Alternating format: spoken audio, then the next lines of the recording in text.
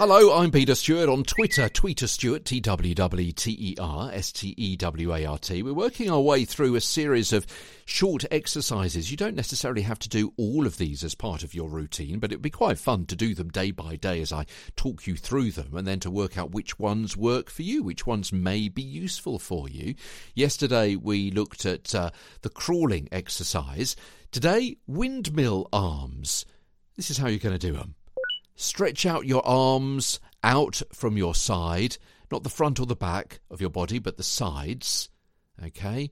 And now draw a figure of 8 in the air alongside you, gradually increasing the size of that figure of 8. You're drawing it with your outstretched fingers alongside you, each side.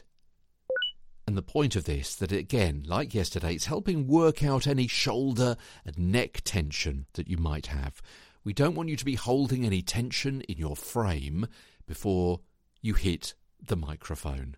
Because if you're relaxed, you breathe better, and that's going to give you more confidence, it's going to give you more resonance, and it's going to mean that you have a better performance at the microphone. It's going to help you, in short, get a better broadcast, podcast and voice-over voice. Tomorrow, shoulder shrugs and rolls as Get a Better Broadcast, Podcast and Voice-over Voice continues.